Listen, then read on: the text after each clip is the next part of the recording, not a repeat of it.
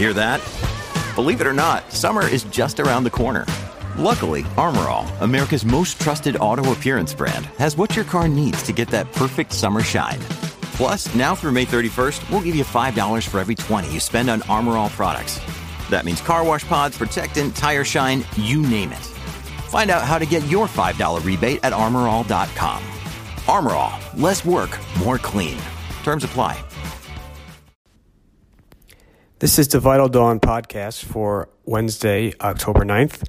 It is a relatively quiet morning. S&P futures are rebounding after an ugly session on Tuesday. Very little news out overnight as far as the major macro trends are concerned. All investors are still focused on these China trade talks that are coming up on Thursday and Friday. Investors are trying to make sense of a lot of the actions that came out of the White House this week, including that expanded Commerce Department blacklist, these visa restrictions that were put in place, etc.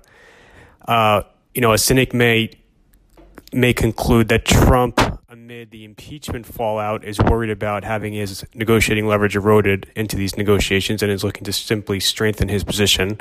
I would probably come down on that side. I don't necessarily think it's all just a coincidence. There was a Bloomberg headline that's crossing just as we speak right now at around 5:10 a.m. saying that China is open to a partial deal despite the expanded Commerce Department blacklists. And I still think that you are going to get a quote-unquote truth exiting this meeting. And, the bar for success is very low.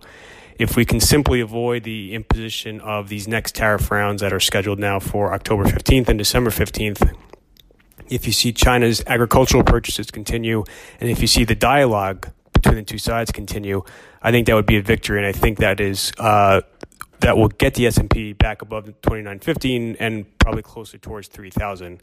At which time I think it should be faded. So as we go into the end of this week, I still think that, especially down at 2,900, tactically the risk reward is positive.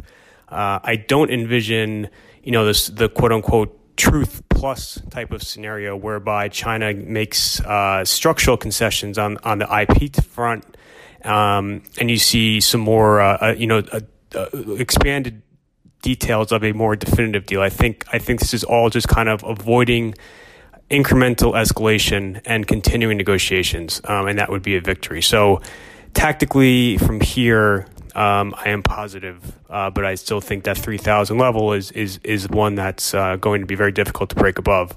For all the same reasons I've been talking about before, and namely the earnings estimate outlook for 2020. It stands right now at 177, 178 on EPS for the S&P 500. Many people think that is several dollars too high. So if you haircut that down to 175, you're really relying on the multiple to get you above 3,000.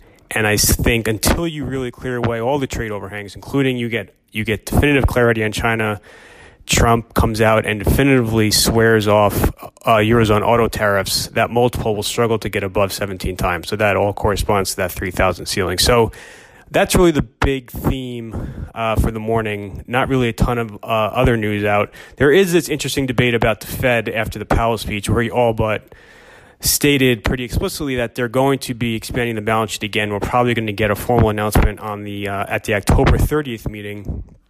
And then many debating whether or not this constitutes quantitative easing or not.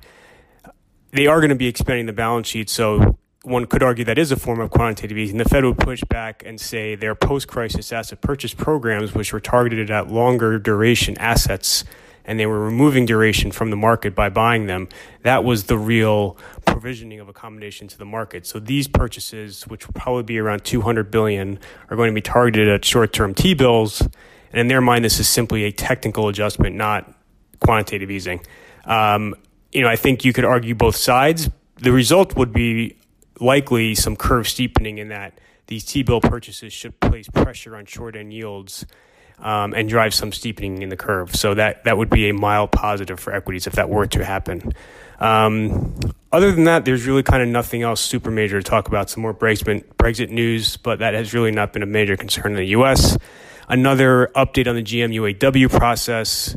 Recall over the weekend, the UAW said talks had taken a turn for the worse, but it does look like they're making some progress on some key issues. There's really kind of one major thorny issue left, which is kind of this, the whole wage dynamic.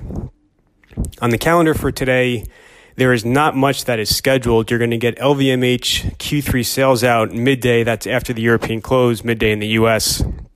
And then we get the Fed minutes at 2 o'clock. I think the Fed minutes are largely irrelevant at this point. They were from a meeting that was before we got those September ISM numbers. I think the most recent record of Fed thinking is kind of what Powell said yesterday. So, you are going to get this. It looks like you're going to get this rate cut on October 30th. And then I would imagine at that point in time, they're probably going to signal that they're largely done with easing for the time being, and they're going to, I think, be more explicit about being on hold. But like I said before, I think the big deliverable on that October 30th meeting is going to be the specifics of this balance sheet expansion. So that is it for today. This is the Vital Dawn podcast. Thank you, everyone, for listening.